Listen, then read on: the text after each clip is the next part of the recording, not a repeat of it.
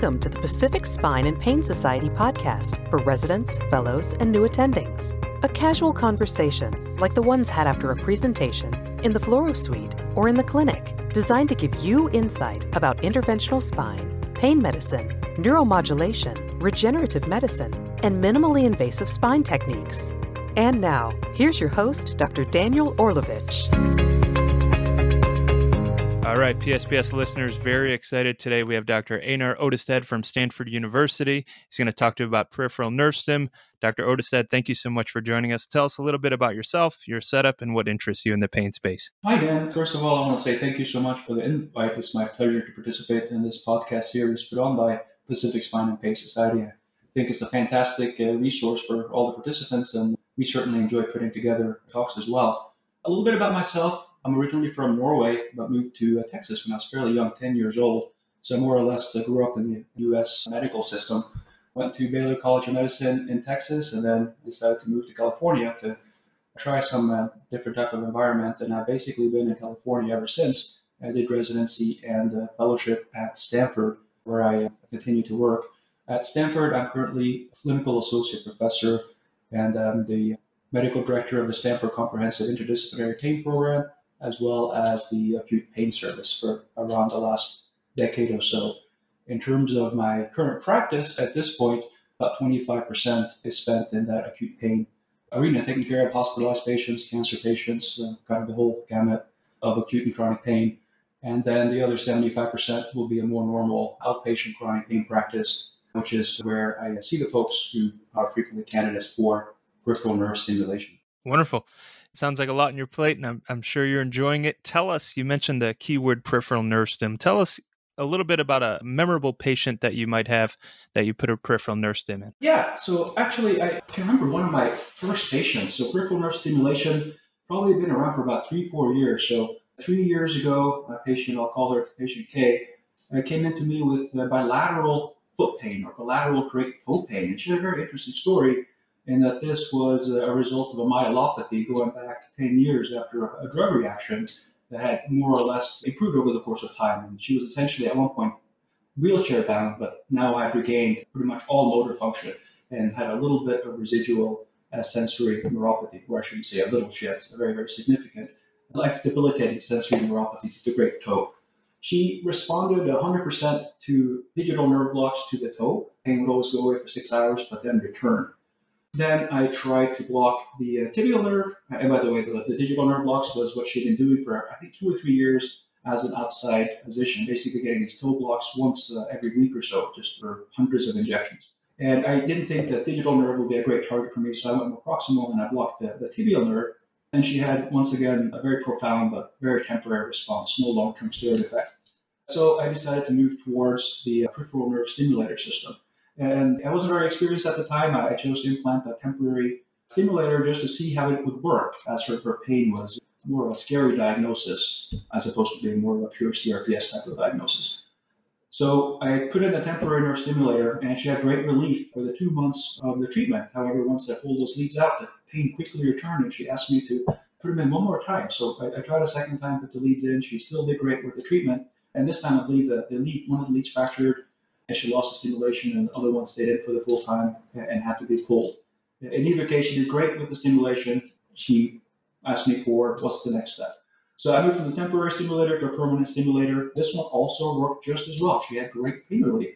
But unfortunately, with this one, she developed a skin reactivity, a terrible rash, likely to the adhesive on the sticky battery patch. And I remember seeing her skin turn red and become a little bit thickened, but she still continued using the device because the pain relief was so significant.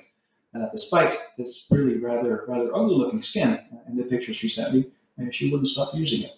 So I then moved on, and most recently, this is about a year ago, to a third type of permanent peripheral nerve stimulator. And once again, she had fantastic results with the implant, and this time she did not have that external patch to react to. But the results were once again fantastic. So my takeaway was really that as long as I could get the electricity going towards her target pain problem, she really did a lot better.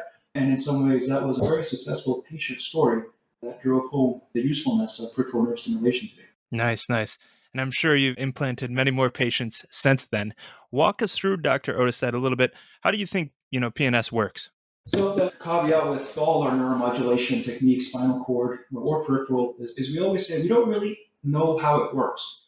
But I think I can kind of come up with some theories of what I see in my patients happens. Now, if we look at the basic science studies, we can talk about things like changes in the neurotransmitters at the level of the spinal cord. We'll see a general decrease in excitatory, increase in inhibitory neurotransmitters. We talk about increasing the activity of the descending inhibitory system. We may be reducing some of the peripheral ectopic transmission. So overall, multiple mechanisms, but I think what they have in common is that they dial up the volume of the nerve signal, more or less. And that's essentially how I describe it to my patients.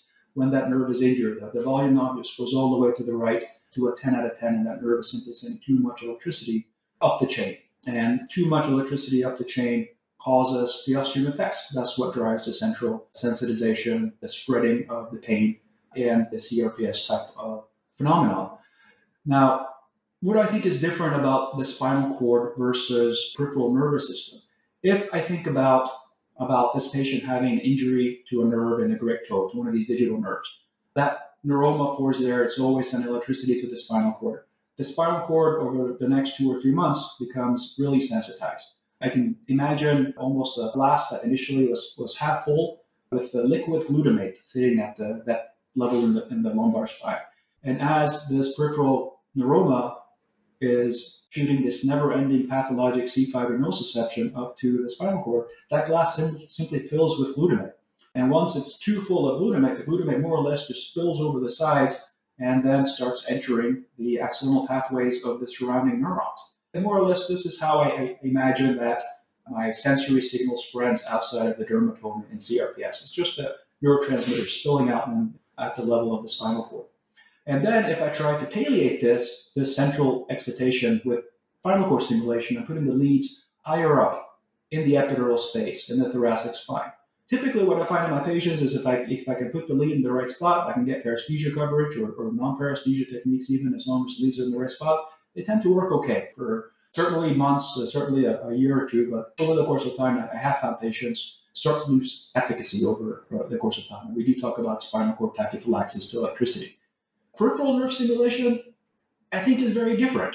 So we go back to that picture of that neuroma in the great toe sending electricity up to the spinal cord, and the spinal cord being revved up and then sending that signal up to the brain. With peripheral nerve stimulation, I'm putting the electrode on the nerve before it ever reaches the spinal cord. So I think of this as replacing that pathologic C5 nociception with a more almost medical grade type of electricity. And I made the point earlier that I don't necessarily think a very specific waveform is super, super important, or at least not at this step. I think as long as you can get electricity on the right nerve and send it up the pathway, the patient perceives that as being pleasant. We more or less replace that incoming C5 nociception with more of a tickle of those A beta and A delta fibers. What I think is happening is as the spinal cord is seeing this more normal type of electricity, this glass that's full of glutamate that's spilling over starts emptying. It goes back to half full again. And what we see then is that peripheral neuropathic pain that was expanding outside of the dermatome, you had hyperalgesia and allodynia, we start to see that recede and go back to now the pain is only back in that original nerve, for example. And you don't really see that with the spinal cord stimulator. Once again, with spinal cord stimulators, I feel like they work great in the beginning, and then they tend to work less well over time. With the peripheral nerve stimulators I put in, they tend to work better and better over the course of time.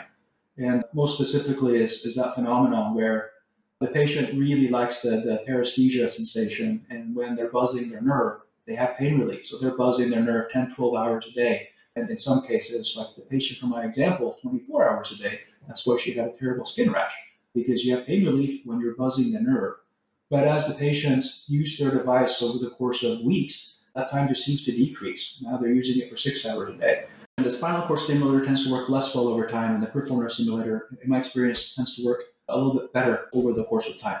What I find is in the beginning, my patients like to use the stimulator 24 hours a day. And in the case of the patient I gave as an example in the beginning, and that was one of the main reasons she developed this terrible skin rashes, because she had good pain relief when she was actively stimulating the nerve. And that's what I see sometimes in the beginning of treatment. However, over the course of time, maybe after 2 to 4 weeks, I see the patients using it for 6 hours, 8 hours, maybe 10 hours a day. And then when they turn it off, they still have a little bit of residual pain relief. It still lasts for 3, 4, 5 hours. Then maybe when I get to the 5, 6, 7 month mark, then they may be using it almost like a medication for a couple of hours in the morning and a couple of hours in the evening, and they get pretty good residual pain relief. And now at this point, I have some patients that are out almost 3 years, and they essentially don't have to use the device anymore. They don't need it prophylactically. They don't use it daily at baseline. However, when I ask them about taking it out, and most of them like to keep it mostly as a safety mechanism. And specifically what the last patient told me is she's worried that if she bumps her elbow against a door and has some sort of trauma and this terrible CRPS pain flares again, it's just nice to know that she can take her sticky patch and put it over the arm, and then that chronic pain will be relieved, hopefully, once again. Nice. Yeah, very reassuring to have it in there just in case. Tell us, what kind of diagnoses do you think of when you're considering putting in the PNS? Yeah, so with the peripheral nerve stimulator, we typically think of neuropathic types of pain. So in the beginning, most of the evidence was actually looking at the hemiplegic shoulder pain.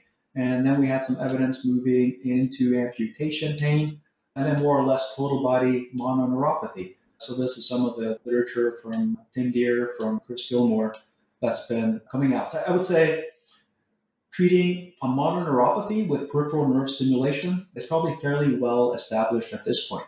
And probably any nerve around the body, if the patient responds to a block, they'll respond to peripheral nerve stimulation treatment. The newer thought I have in that arena, though, relates to musculoskeletal pain. So we haven't really thought about peripheral nerve stimulation for that somatic type of musculoskeletal pain as being something that would work. However, I've had a few patients where they really just weren't candidates for replacements due to disease. And a couple of particular examples is a patient who needed shoulder replacement with really bone-on-bone humerus in the glenoid fossa. And this was a guy with congenital abscess of the legs and some other abnormalities in his elbows. And so he really was dependent on this shoulder for mobility. And he really did not want to undergo a 1-year rehab for a shoulder replacement. So I tried to put in a suprascapular nerve stimulator, and it actually worked. He had never had surgery before. He had no evidence of CRPS. He didn't really have any allodynia, but he had good pain relief from the stimulator. So then I repeated that process with a few other patients, and some other colleagues around the country have also demonstrated similar types of results where peripheral nerve stimulation has worked for what we traditionally have considered musculoskeletal pain. So why is that? Well, the way I think about it is what's priming the central nervous system really is that persistent incoming C fiber nociception. So when you're always sending that electricity to the spinal cord, we get amplification of the signal and we get chronic pain. I don't think it makes a big difference if the reason for that is damage specifically to a nerve itself, i.e. the mononeuropathy or post-surgical nerve pain, but it can happen if that musculoskeletal system is significantly damaged as well. So I think when that shoulder is bone on bone, really end stage, we're probably activating those peripheral C fiber nerve endings all the time, just through daily life. And when that shoulder hurts enough, we will end up seeing the same type of central process happen with that we do with the neuropathic pains. So as a result, I think the peripheral nerve stimulator can work fairly well for some of these older folks who probably should have joint replacements. Maybe they're not the greatest surgical candidate. So I think at least a trial of PNS has become reasonable for those as well. Nice. I like the way you talked about the mechanism, because you're right. No matter how the signal gets to the spinal cord, and winds up and you get the central sensitization, if it's musculoskeletal, if it's neuropathic, it makes sense mechanistically to think of those conceptually as together. You led us into my next question, and that is basically, who do you feel is a good candidate for peripheral nerve stim? Yeah, so originally the classic thing was kind of the CRPS type of patient. I was really looking at those neuropathy folks. And then I moved towards more of the chronic MSK pain over time. That stated, the key thing they had in mind is a patient responding to that diagnostic nerve block. One of the big benefits with spinal cord stimulation is that it's one of the only surgeries that exist where you get to try it before you buy it. We do a spinal cord stimulator trial, and we ensure the patient is happy with the results for 3 to 5 days before we do the permanent implant. So I think that's a huge benefit with spinal cord stimulation. We don't really have that benefit quite yet with peripheral nerve stimulation. So why is that? Well, in some cases, once you've gotten to the step that you're ready for to do the trial, you're essentially finished with the surgery. So you might as well just put that extra little piece of lead under the skin and complete it. It doesn't make a whole lot of sense to leave it hanging out for 2 weeks just so you can replace it and use one more electrode at a later point in time. And I say that because the peripheral nerve procedure is so much less invasive than the spinal cord procedure. The spinal cord procedure, you're making big incisions to put in batteries. We don't really worry about that so much with the PNS. So without the concept of always doing a trial before we do an implant, I've really nailed down the concept of doing a careful diagnostic block. And so I want to see low volume, high concentration. I want to know confirmed loss of function, so numbness somewhere, a weakness somewhere, depending on what the nerve was blocked, and some sort of time concordant reduction in pain. So I don't want to see a sciatic nerve block with 30 cc's and the patient was maybe a little bit numb. That's not very reassuring. I'm going to see a sciatic nerve block with maybe 10 cc's and the patient kind of had a confirmed foot drop and they said the pain was 80, 90, or 100% gone for 6 hours and then came roaring back. That's the perfect patient for a peripheral nerve stimulator. The other corollary to that is with the nerve blocks is where do you block a nerve? So this is a little bit of an interesting concept. We had Dr. Richard North come visit at Stanford, and I still keep telling the story because it impressed me so much, around a year and a half ago. And we were talking about peripheral nerve stimulation, and he brought up a paper he wrote, I believe in 1996, where essentially he and his colleagues took patients with lumbar radiculopathy pain and blocked that nerve either at the nerve root, so at the epidural selected nerve root level, at the facet joint, and so posteriorly in the distribution of the dorsal ramus, but not in the distribution of the spinal nerve at all, and on the sciatic nerve, i.e. they injected far away from the spine, and finally a sub-Q injection. And what they found was the patients that had the epidural block had about 80% pain relief, which makes a lot of sense. But the patients with the facet blocks and the sciatic blocks, which were not at the level of the spine, still had around 50, 60, 70% pain relief. So you didn't get the home runs, you didn't get the 100% pain relief when you blocked more distally on that pathologic nerve, but you still had some pain relief. So why is that? Well, if I think about the nerve as being a series of tubes or wires, each one that can individually carry some electricity, and one of those tubes is broken, and that's where the neuroma is collected. The overall amount of electricity sent up that tube is what the spinal cord registers. So I think if I go in and I block 80% of the tubes, even if the pathologic one is awake, I'm still reducing the overall transmission up that axial potential pathway to a little bit of a degree, and the patient can pick that up. So based on that, I think that if I think someone has a sciatic nerve lesion, but I can't access the sciatic nerve high in the pelvis at a good location for a peripheral nerve stimulator, I may still do a sciatic nerve block in the back of the thigh. It'll be 2 or 3 centimeters distal from the pathology, but the back of the thigh is a beautiful location to place a peripheral nerve stimulator. So I may do that and still get pretty good results. The other way of thinking about this is if nerve blocks block distal to lesion can still give partial benefit. And if you really scratch your head, you can probably come up with a few patients in the past where you did these nerve blocks and you were kind of surprised that they did better. But if you do these nerve blocks and the patients have benefit, then I think if you put electricity on that same nerve in the same location, they should have even more benefit. Because clearly, if I'm putting electricity distal to some sort of nerve lesion and the patient is able to feel that paresthesia in their brain, then by definition, that electricity is traveling up that axonal pathway past the DRG, past the dorsal column, through the thalamus, and through your somatosensory cortex.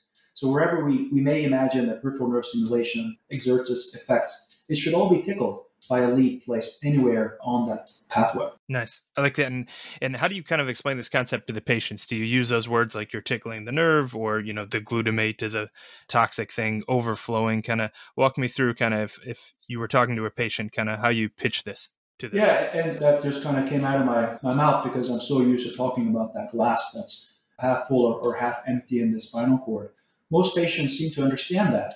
And then if you talk to the patients and you delve into their history, what you find is often they'll recognize that this has happened to themselves. What I mean by that. So a typical story is a patient comes in with ankle pain, and it's just ankle pain. Everything kind of hurts.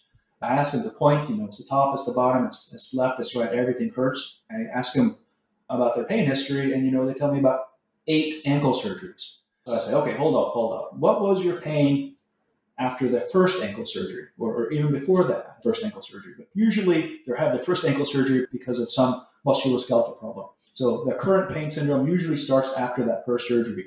And then they may say, well, in the beginning, the pain was on top of the foot.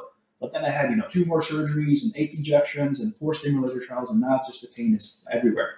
If you do a good job of dialing back, digging into that patient's history, the patient will usually tell you where the pain started, where was that original nerve injury. The pain can be big, it can be confusing now 3 years later, but in the beginning, 3 years ago, it was really just painful on the top of the foot with allodynia and hyperalgesia there. So when I see that story, then I can go look at just the superficial peroneal nerve, and sometimes I'll see a big swelling in it. And when I scan that nerve that I think is a target, very frequently the patients will say, yeah, that feels a bit concordant. I feel some zingers going to where I hurt. And then if I tap on that nerve where I see it swell up, they feel that's concordant as well. But then the most amazing thing is when I block that nerve, all the pain goes away. And not just the pain to the top of the foot, but if this is a full-blown CRPS and they hurt from knee down, then even that pain at the knee goes away if I block the superficial peroneal down at the foot. So the key thing is do a little bit of detective work, I guess is the way I describe it. And then you can dial it down. Yeah.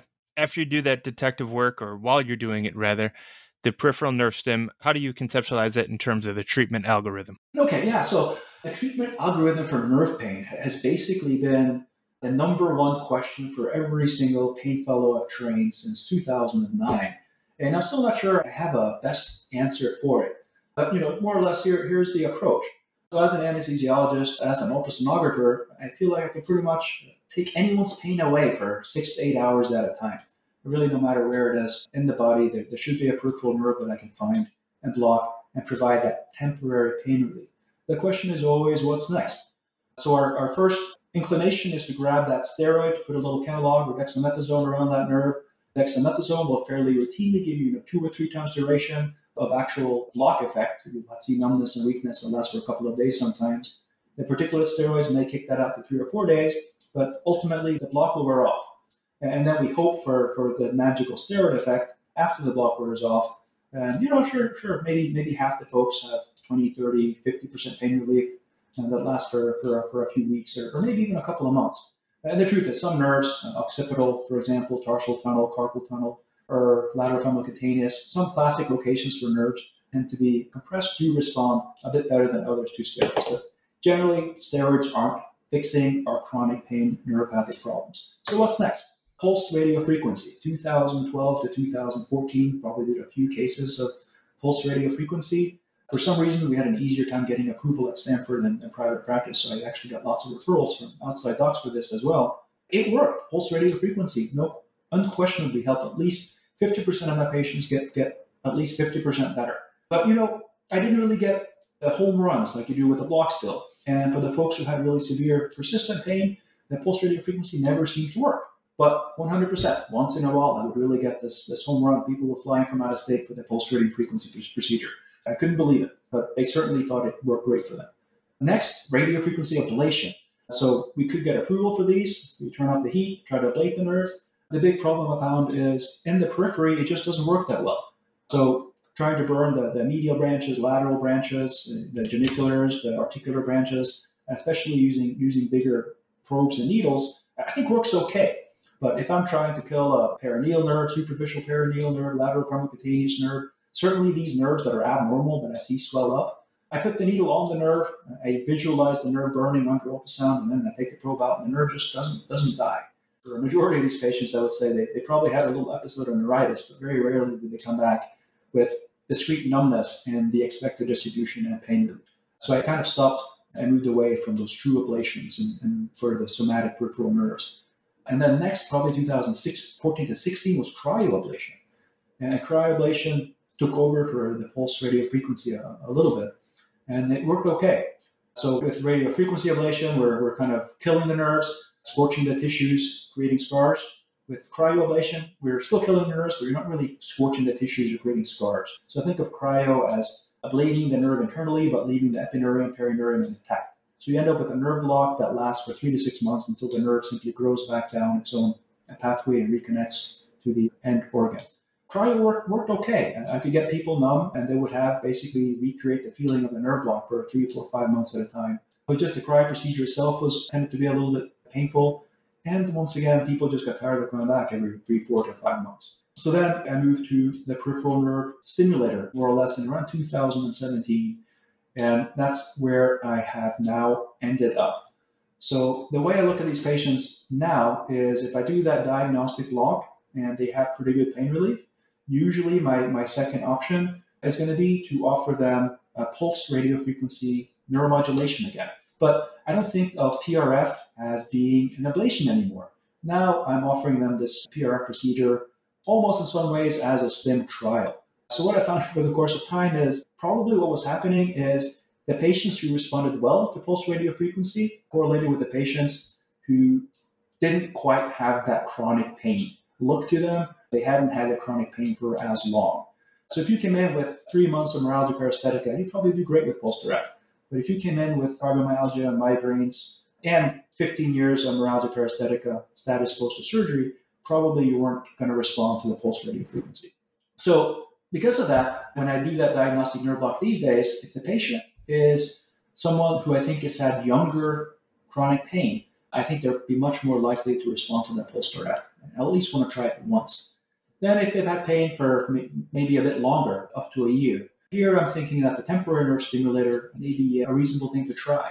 Probably the pulse RF, do that. It may not be sufficient. I'll probably have to repeat that a few times. But a temporary nerve stimulator, in some ways, is like doing that pulse radiofrequency treatment every single day for 60 days. And I think maybe 60 days is sufficient to reverse some of the central sensitization that's happened after whatever is causing this neuropathic pain problem to reverse itself. And then finally, if the people who've had this chronic pain for longer than a year, for 5 years, I'll typically just move straight towards the permanent implant with the thought that I'll probably end up there anyways. Now, caveat to all that, I always give the patients all the options, and I tell them the pros and cons of each, and they get to choose how aggressive they can be. And I apologize, I forgot to finish my algorithm. The step after the PNS is going to the spinal cord for SCS, DRG, or intrathecal. So I do offer those options as well very early on, even during that new patient visit, and talk about the risks and benefits. And just the majority of the time, the patients will tend to go towards the more peripheral types of procedures. But certainly there's some cases where the pain is more widespread or bilateral, where the central stimulation simply makes sense. And I just let the patient know that in those cases. Nice. Dr. Odestad, that was wonderful. Very complete, comprehensive. And I like how you tied in kind of the chronicity of their pain as well to really individualize it. Tell us, what kind of words of wisdom do you have for the residents out there, the fellows, the newer attendings who would like to learn more or would like to gain your insight about your expertise in the peripheral nerve stim space? Learn to love CRPS. It is my most hated and at the same time favorite diagnosis. So a CRPS in fellowship is very ungratifying. A CRPS meant a prescription to physical therapy and 3 sets of stellate ganglion blocks, 3 sets of lumbar sympathetics, and some sort of modification of their usually high-dose opioids or very complicated neuropathic pain regimens on the new patient visit. This is usually what I would see. So complicated patients, psychosocial comorbidity, hard to dive into, and pretty unsatisfying treatments that all work very temporarily. As mentioned earlier, detective work. So these days, I love CRPS patients because what I usually do is I undiagnose the CRPS. I do that detective work I mentioned. Go into their history, figure out when their pain actually started, go back to their first surgery, not their fifth surgery, and use that history and do a careful physical exam. Try to tap on all these peripheral nerves, take a look at them with ultrasound, see if you can find the main culprit. And just realize that everyone who has CRPS, it's always CRPS2. CRPS1 just means you haven't looked hard enough to figure out which nerve it is, or the nerve is so small it doesn't have a discrete name. But if someone has all the signs and symptoms of CRPS, there is a culprit in there, and you have the tools available with the ultrasound and local anesthetics to find it, diagnose it, and then with PNS to treat it. And the ultimate result here is in some ways cure of CRPS. And this is a patient that no longer needs to use their stimulator device, and they no longer need to worry about carrying their pills with them when they go out on their daily routine. These are the wins that are possible if you do your due diligence and figure out why the patient hurts. I love it. Yeah, that detective work, very important. Dr. Odested, anything else you'd like to tell our listeners to check out? Oh, yeah, absolutely. Check out Pacific Spine and Pain Society. I do know there's going to be a workshop in Vegas coming up in April. Hopefully I'll be released and be able to attend that. And also want to give a shout out to the World Academy of Pain Medicine United, WAPMU, WAPMU.org. We have a workshop in Dallas in March, and I'll have one in San Francisco in May, and more throughout the year. So hopefully 2021 will be the time that whoever wishes to once again come see us at one of these workshops, actually get some hands-on experience with both ultrasound and peripheral nerve stimulators, will be able to come do so. Lovely. Thank you so much for your time, Dr. Odested. Really appreciate it. You got it. Take care.